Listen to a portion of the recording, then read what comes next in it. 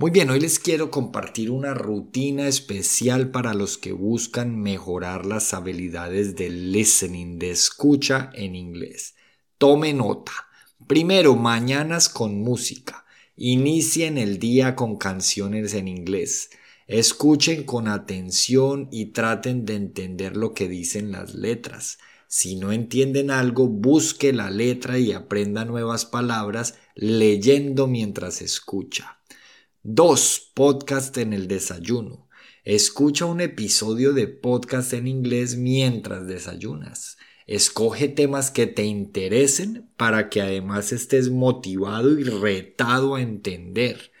3. Audiolibros en movimiento, ya sea en el gimnasio, en el carro o coche mientras conduces, caminando hacia el destino o como sea, pero aprovechen cualquier momento libre para escuchar audiolibros en este idioma, inglés.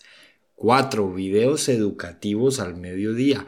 Pueden almorzar viendo un video educativo en inglés y ojalá que parta desde tu interés.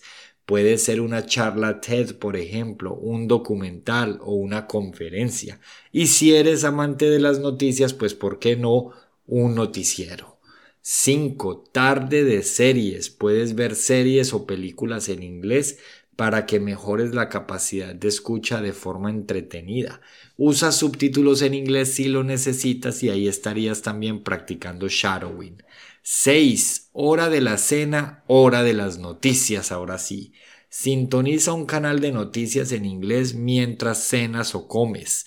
Es una excelente forma de mantenerse actualizado, pero además de practicar la comprensión auditiva al mismo tiempo. Recuerda, entre otras cosas, que los presentadores de noticias deben tener muy buena dicción, modular muy bien, por lo tanto, deben pronunciar muy claro. Y por último, 7, pero no menos importante, la noche de relajo con meditaciones. Antes de dormir, prueba a escuchar una meditación, un podcast relajante en inglés. No solo te va a ayudar a mejorar tu listening, sino que también vas a conciliar el sueño, te vas a relajar, vas a hacer un poco de terapia y seguramente al siguiente día te vas a levantar con mejor energía.